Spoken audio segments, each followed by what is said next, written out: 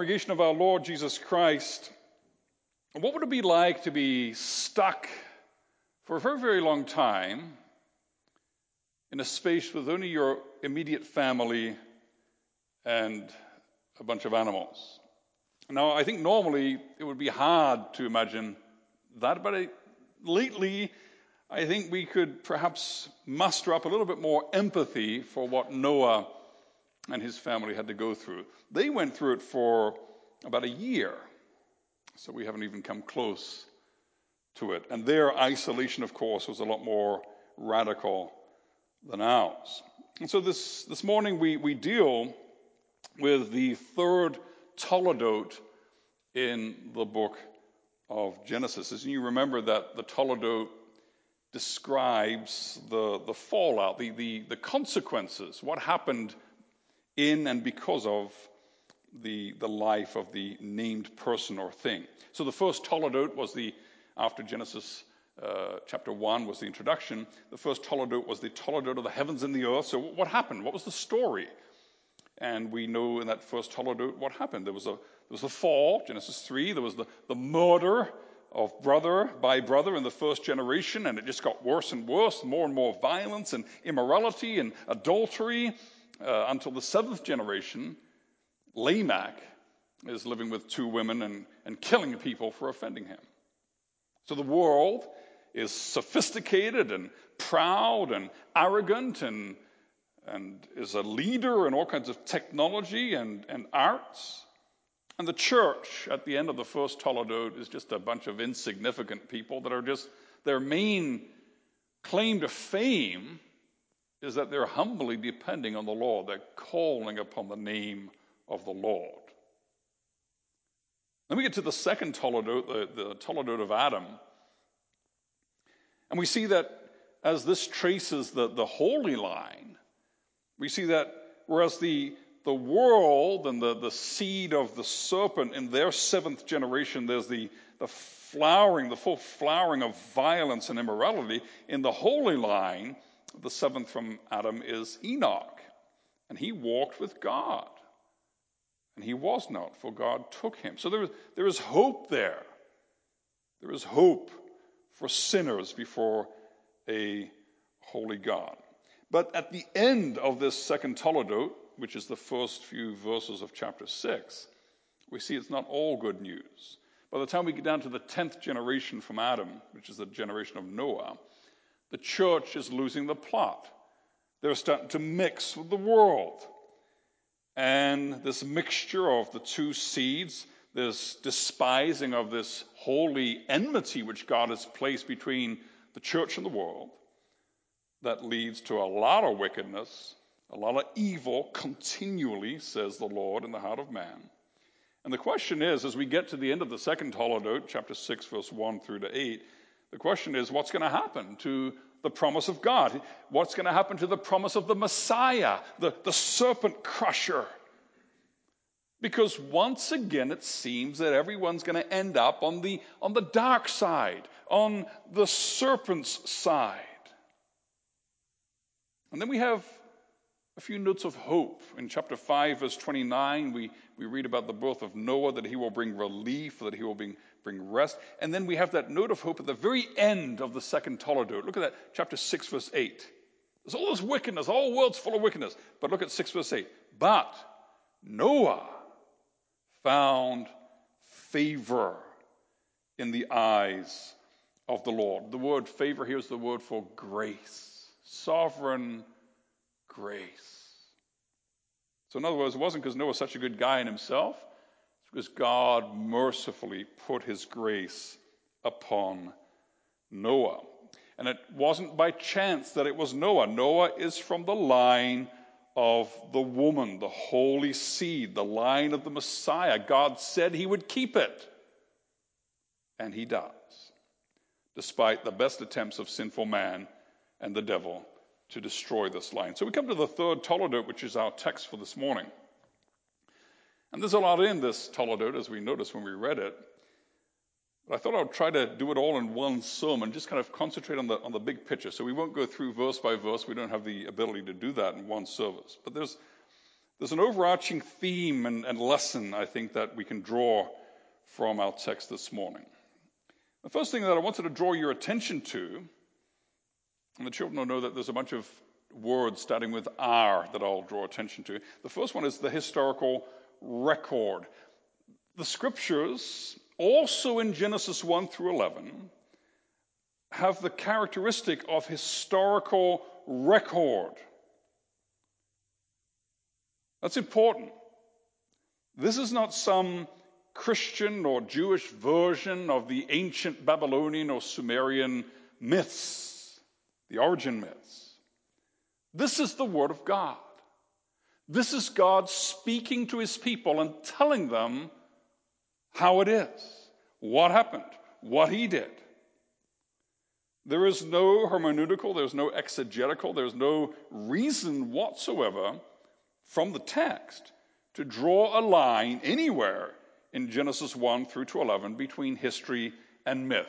The Holy Scripture presents Genesis 12 as history, Genesis 11, Genesis 10, all the way to Genesis 1 as recorded history.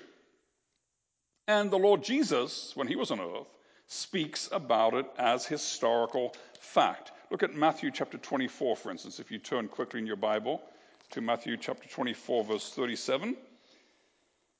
And here the Lord Jesus says, speaking about the coming judgment, he speaks about a prior judgment. For as were the days of Noah, so will be the coming of the Son of Man.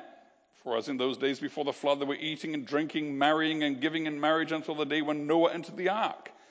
And they were unaware until the flood came and swept them all away. So will be the coming of the Son of Man.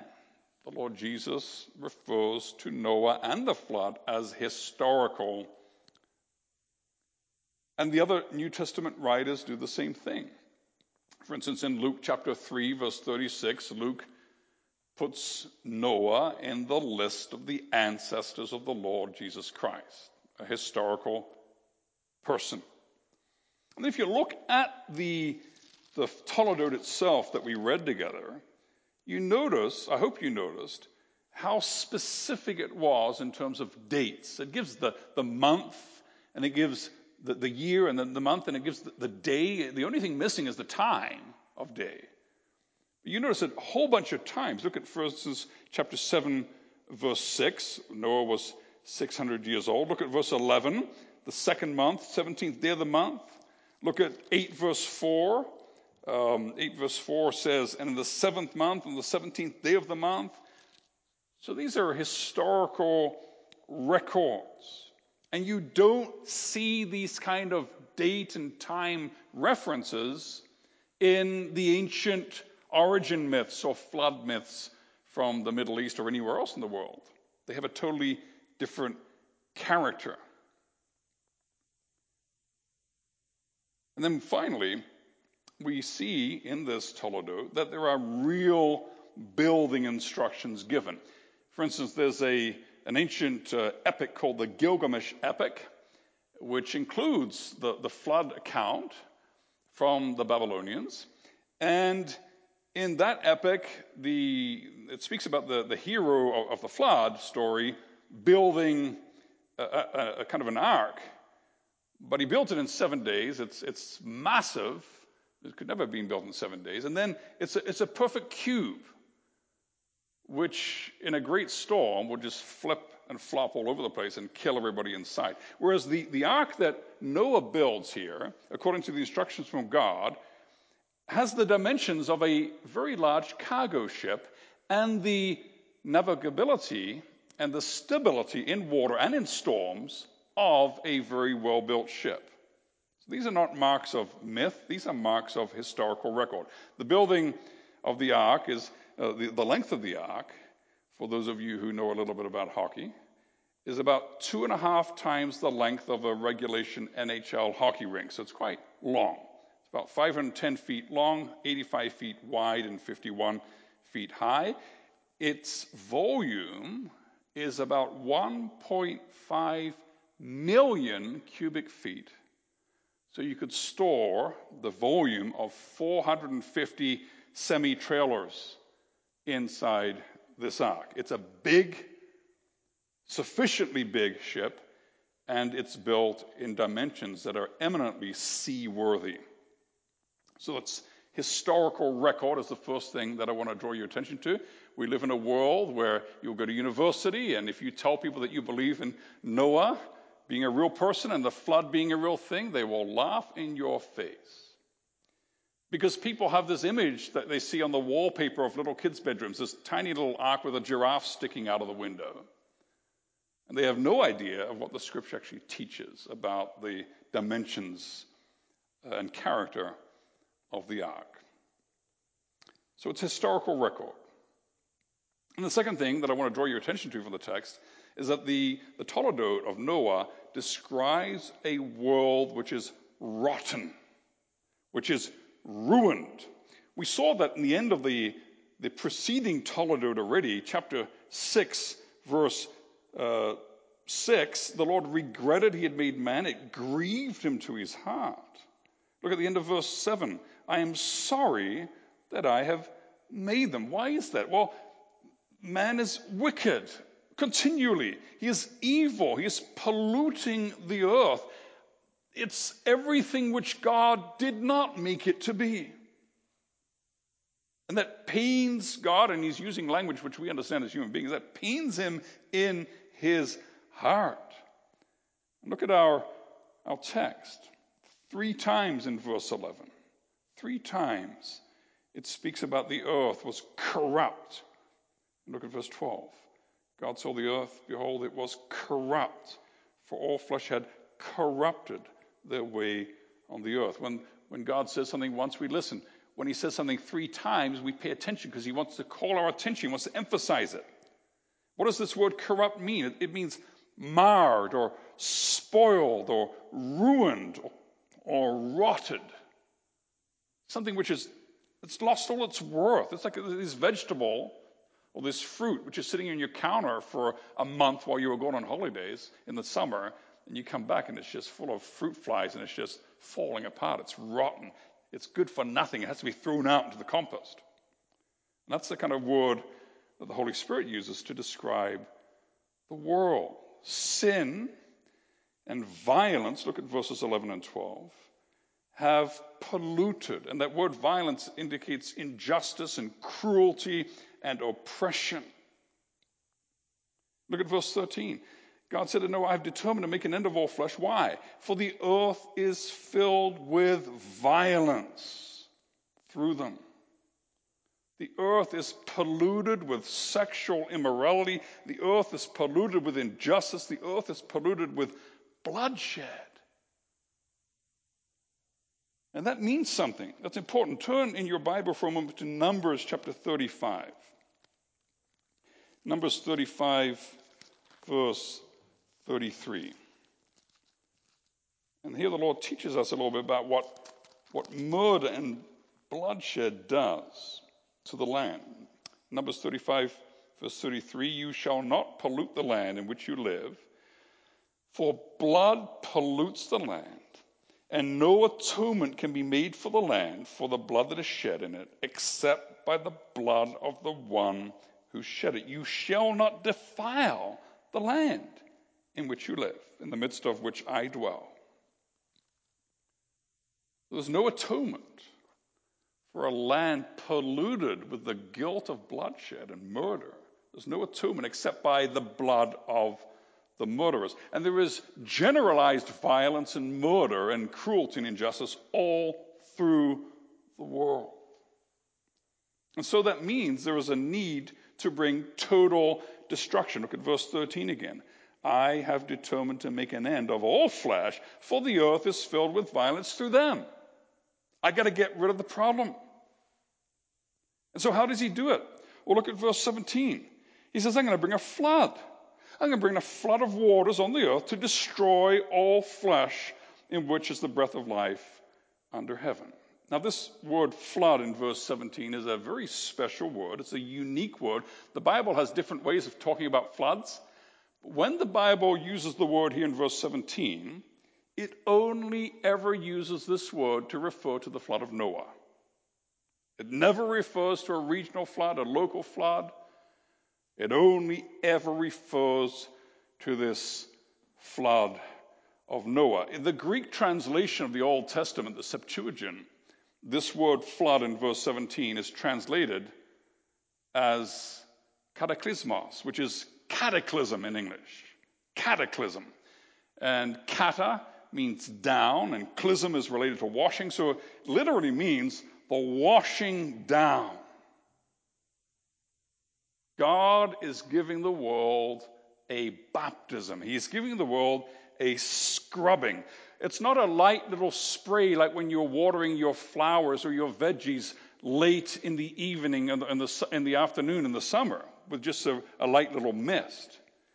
No, this is a powerful washing. It is a catastrophe, a catastrophic judgment which destroys all flesh that has the breath of life under heaven. Everything on earth shall die. Look at 7 verse 4. The waters prevailed greatly. They increased greatly. Look at verse 19 of chapter 7.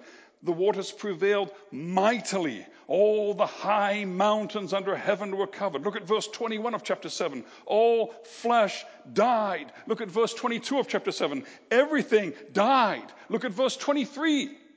He blotted out every living thing. They were blotted out. So what's happening? The world is getting baptized.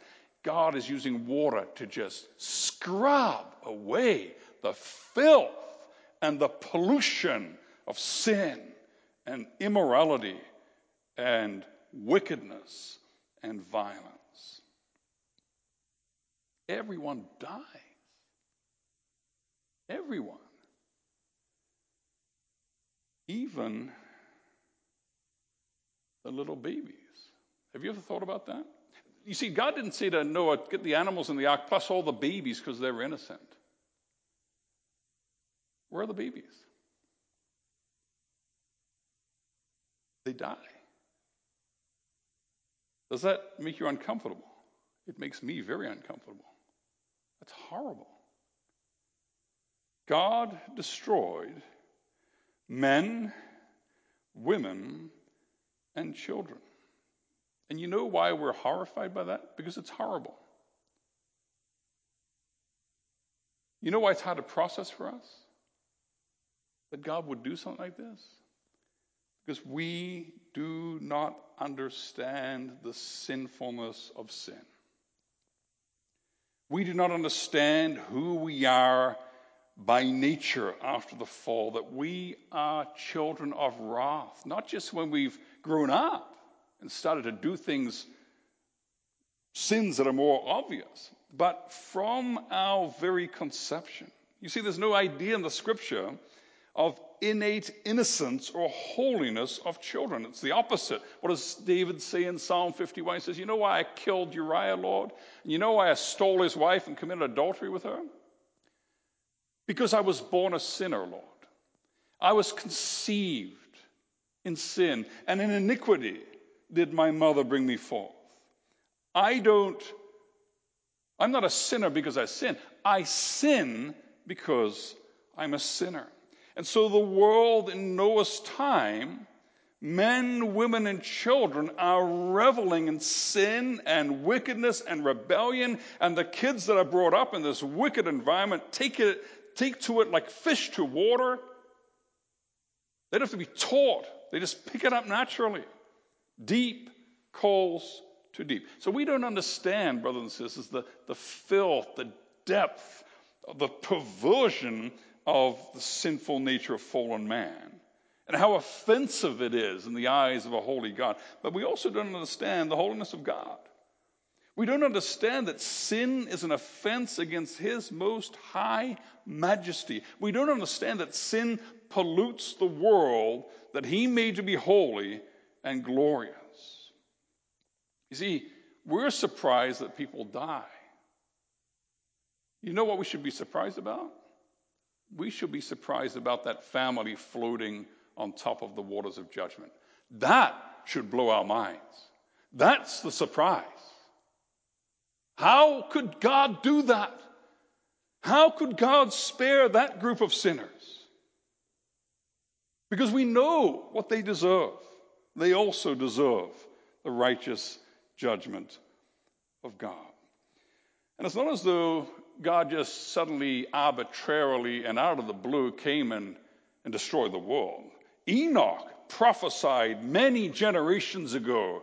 He prophesied judgment for those who turned against God. Noah, says the scripture, was a preacher of righteousness, and he condemned the world.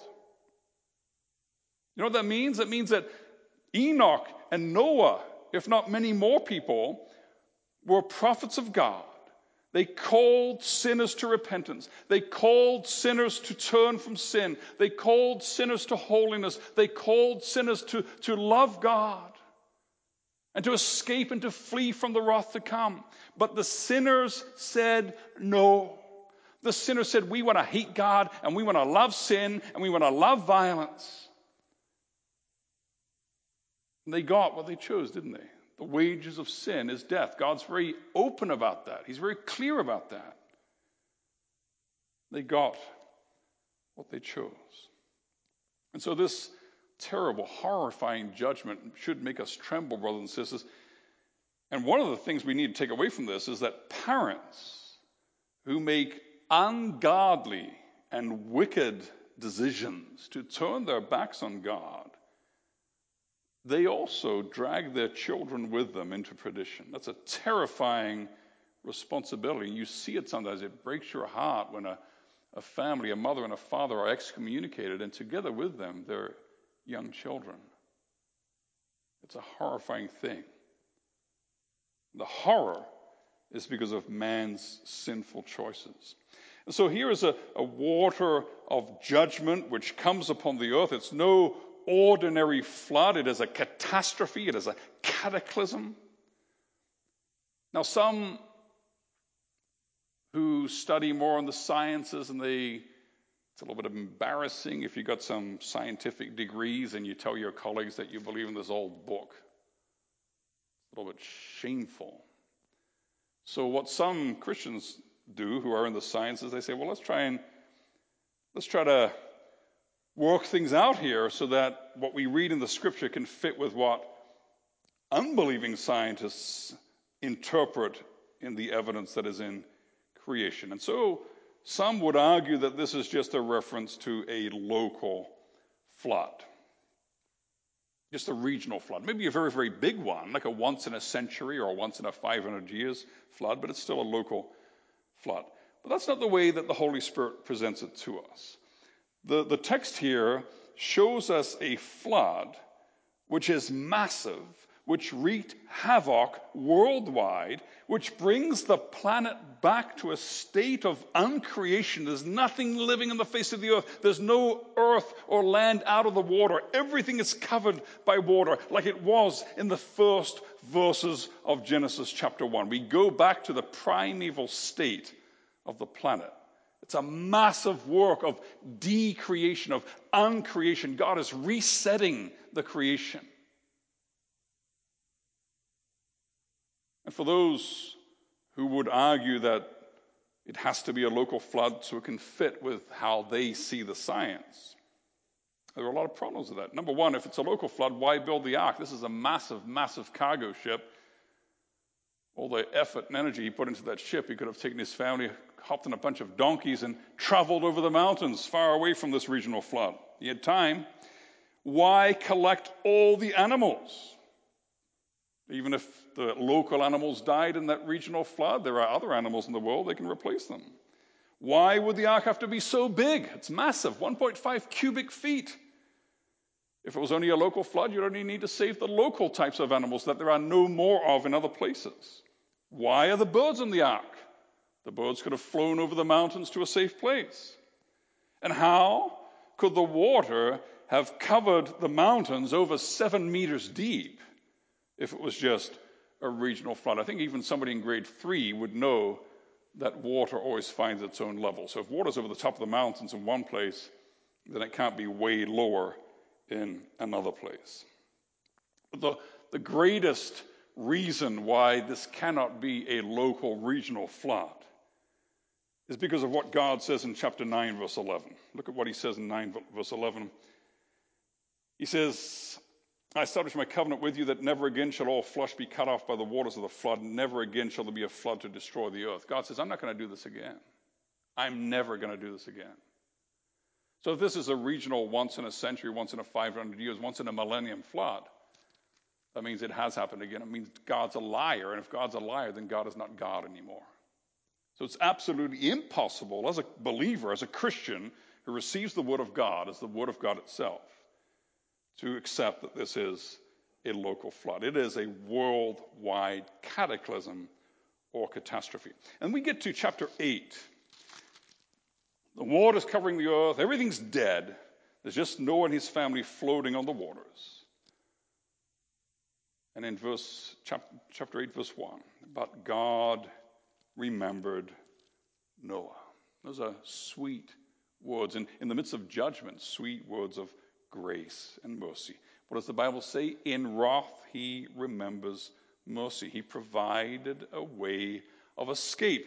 There was a safe place to ride out the flood. There was a safe place to come safely through the waters of judgment into the recreated earth. And God promised that. Look at chapter 7, verse 18 in the Bible. In 6 verse 18, he says, I will establish my covenant with you, and you shall come into the ark. Now, the word establish could mean set up for the very first time. It can also mean to keep or to maintain. What's going on here? Well, God's saying, I'm going to destroy the world. But I promised back in Genesis 3:15 that there would always be a church. There will always be a holy seed from whom the Messiah will be born one day. And because of that, Noah, I keep my word. I keep my promises. I do what I say. And so I'm going to destroy the whole world. But because I'm a faithful God, because I'm a God who brings salvation, I will save you and your family. I will keep alive the line of the church, the holy seed of the woman. You, your sons, your wife, and your sons' wives. God is a God of covenant. God is a God who is faithful to his word, keeps his promises. God is also a God of generations, a God of families. God doesn't get 8 random individuals and stuff them into this ark. God saves a family. That's how God works, through families. And that's the normal way that God works to save in the Old Testament and in the New Testament. But look at verse 19. Look at verse 19 of chapter 6. God's not just worried about the people, but also about the animals. It's very specific. You've got to bring 2 of every animal, and it's got to be a male and a female. What's the big deal about that? Well, because you need a male and a female for little baby animals. God is already planning for and making provisions for a new world, for new life, for recreation. Even before the judgment, God is planning for mercy, renewal, and restoration. And look at 6:22. 6 verse 22. What does Noah do? He did all that God commanded him. Throughout this Toledot, we read that a number of times, don't we? That Noah listened. He obeyed. Salvation is not passive. Salvation is by grace, sovereign grace, but it's not passive. Noah doesn't just sit there like a little Lego minifigure waiting for God, the builder, to put him in the ark. Noah participates. Noah works. Noah listens. Noah obeys. God calls to faith and obedience. And repeatedly we read, Noah listened. He did all that God had commanded him. Now, why did Noah listen? Why did Noah obey? Because he was a really good person all by himself? No. Look at verse 8 of chapter 6. Noah found favor. Noah found grace in the eyes of the Lord. Noah obeyed because of the grace of God working in his life. So God remembered. God remembered Noah. But look at 8 verse 1. God remembered all the beasts and the livestock too. That tells us something about our God. God cares about animals. And if God cares about animals, big ones and small ones, then how much more would he not care for you? If he cares for the sparrow, will he not even much more take care of you? Remember what Jesus said. See, God is merciful. God loves to forgive. God brings Noah safely through the waters of judgment. And God loves you in the same way, brother and sister. You have a mark on your forehead which tells you how much God loves you. The mark of your baptism. And that mark tells you that you will not drown in your sins, that you will not be washed away in the judgment of God in your sins. That mark of baptism tells you that your sins are washed away from you. And so Noah was in this ark. He was there for about 5 months, cooped up. It was frightening. It was difficult. It was challenging to know what was going to happen next. When is this all going to end? What is life going to be like after this lockdown in the ark? And then finally, the water stops subsiding, the ark makes landfall, and God begins a process of recreation and renewal. So we've seen the historical record. We've seen the world was ruined and rotten. We've seen that God remembered Noah. And now we get to chapter 9, the recreation or the renewal of the earth. And we've mentioned this in other sermons. How many times God tells Noah to be fruitful. Do you see that in verse 1 and in verse 7? Count them. Children, count them. Chapter 9, verse 1, be fruitful, multiply, fill the earth. Now look at verse 7, keep counting. And you be fruitful, multiply, increase greatly on the earth, and multiply in it. 7 times. What God said to Adam and Eve 3 times, he says 7 times to Noah. He's making a point here. The world is not meant for death. You guys brought the death. It wasn't my choice. You guys brought it. I want you to live. I want this world full of life. 7 times. I want this world to be just humming, bursting with life and joy and love. That's what it's for. That's why I made it. And so that Noah and his sons and his descendants can engage in this mandate without being afraid every time it rains that God's going to wash away sinners from the earth again. What does God say in chapter 9, verse 11? He says, I'm not going to destroy the earth again by a flood. And here's the sign of my promise. I'm going to set my bow in the cloud. It shall be a sign of the covenant between me and the earth. That's verse 13 of chapter 9. What's happening here? The rainbow, and the children know this, the rainbow, it's like a bow, and if it was strung and there was an arrow in it, which way would the arrow be facing? Well, it would be facing up, wouldn't it? You see, the bow in the clouds is facing towards God, and that means something. It means that when the world is polluted with sin and with violence and with blood, and the world is just crying out for divine judgment upon the sin of man, the bow in the cloud says that the arrow of divine judgment will shoot not at us, but at him. It will shoot at Christ.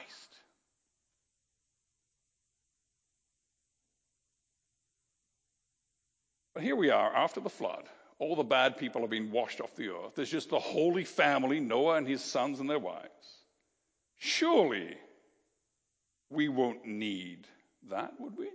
We won't need more judgment, would we? God just erased all the wicked from the earth. He's just started over with the most holy and righteous man of all the world's population. Wouldn't that solve the problem? Well, the answer we have in our text. If you look at 8 verse 21, God is under no illusions that the problem of sin has been solved. 8:21, what does he say? I'm never going to curse the ground again because of man, for the intention of man's heart is evil from his youth. Man has not changed. And we see it, don't we? We see it right there in chapter 9. What does Noah do? This holy patriarch, he gets drunk. There's the image of God with all of his shame exposed, his nakedness. What happened in Genesis chapter 3? Man took fruit and turned the glory of God into shame and humiliation. That happens here again. Noah takes fruit and turns the glory of God into shame and humiliation. And look at Ham. Ham thinks this is hilarious. He thinks it's so funny. He thinks the shame and the nakedness and the dishonor are really, really funny. And he goes and tells his brothers, laughing behind his hand. Doesn't honor his father. So the virus of sin, the contagion of sin, is still in the world. So how does this Toledot end? It ends with sin and with shame and with dishonor. It ends with a curse. It ends with conflict between the three sons, from whom the whole world population would come in this new earth. That's the point of this little story here in the end of the Toledot. There's going to be conflict. There still is the seed of the woman and the seed of the serpent. There still is the world and the church. Because who are the descendants of Ham? Well, the descendants of Ham are some of Israel's worst enemies, the Egyptians, for instance, and the Canaanites. The point here is not their ethnicity or their color. The point is that those who hate God and love sin and mock holiness and embrace shame, they will be arrayed against the children of God. That's the point here. The antithesis is still here. There's still the seed of the serpent striving against the seed of the woman. There's still the world against the church. There's still a world of conflict, of enmity, of hatred, of violence, oppression, injustice, disrespect of authority, disrespect of parents, sexual impurity, and immorality. There's still a world polluted with blood. And so something more has to happen. God scrubbed the world vigorously, but that didn't get rid of sin, did it? You see, something has to change in man himself. Man needs redemption. Man needs regeneration. Man needs to be changed and transformed for the recreation, for the renewal of the world to work. And we know that, don't we? We know that that's still true today. Because what do we see when we look around us? 100,000 babies are murdered every year in Canada. The land is polluted with the guilt of murder and bloodshed. And we, the church, how are we reacting? We're busy, aren't we? We're busy with our committee meetings and our projects and renovating our houses and planting our gardens and planning our holidays. Well, if the holy ones of God are not horrified and moved to prophetic words and action, what can we expect from the sons of the kingdom of darkness? Brothers and sisters, man needs redemption. He needs to be changed. And that starts with us. And that's why the gospel in our text is so glorious. That bow in the clouds is pointed up. It's pointed at God. Because in Christ, God has taken the wrath that this foul and sinful and violent and corrupt world deserves, that our sin deserves. Just like there was a first global judgment, so there will be a second. And just like before the first one, God sent his prophets and called people to repentance, so also now before the second. God is waiting. He's giving time for sinners to come to bow the knee and confess the name, to turn to Christ, to turn from sin. But that waiting is not going to go on forever. The day is coming when judgment will come upon this earth in an even mightier judgment than the great flood of Noah. And Peter speaks about that in his second letter, chapter 3. He says, you know what? That judgment is going to be such a fiery judgment. It's not going to be water, it's going to be fire. That the elements will be dissolved. God is going to take this universe, this created universe, he's going to break it down. He's going to break down the elements. And he's going to scrub the subatomic particles. He's going to scrub this world with fire of judgment to purify his creation and clean out all the guilt and the pollution and the gunk of sin. And that day is coming when that flood of fire will be on the earth. But above that flood of fire, something will be floating. What will it be? The church of God, the church of the Lord Jesus Christ, floating on the clouds with the Lord Jesus above the fires of judgment. The church chosen to everlasting life, the church that Jesus gathers, defends, and preserves by his word and by his Spirit. The church that Jesus is building now as we await the flood of fire. The church, which is the building project that he has called us to work on with all our might, not with the leftovers of our time. With all our resources, not just the last few crumbs that happen to be left over at the end of the month. With all our focus, with all our time. That's the building project that counts. The question for us this morning is, are you in this ark, which is the only safe place in the coming flood of judgment? You know, the only way to be in this ark, which is the church of God, is not to have your name on the list, not to be sitting on the bench. The only way to be in this ark is by being united by true faith with the Lord Jesus Christ. And so are you longing for that? Are you working for that? Are you praying for that to be true for others as well? Are you committed to this building project? Because the flood is coming.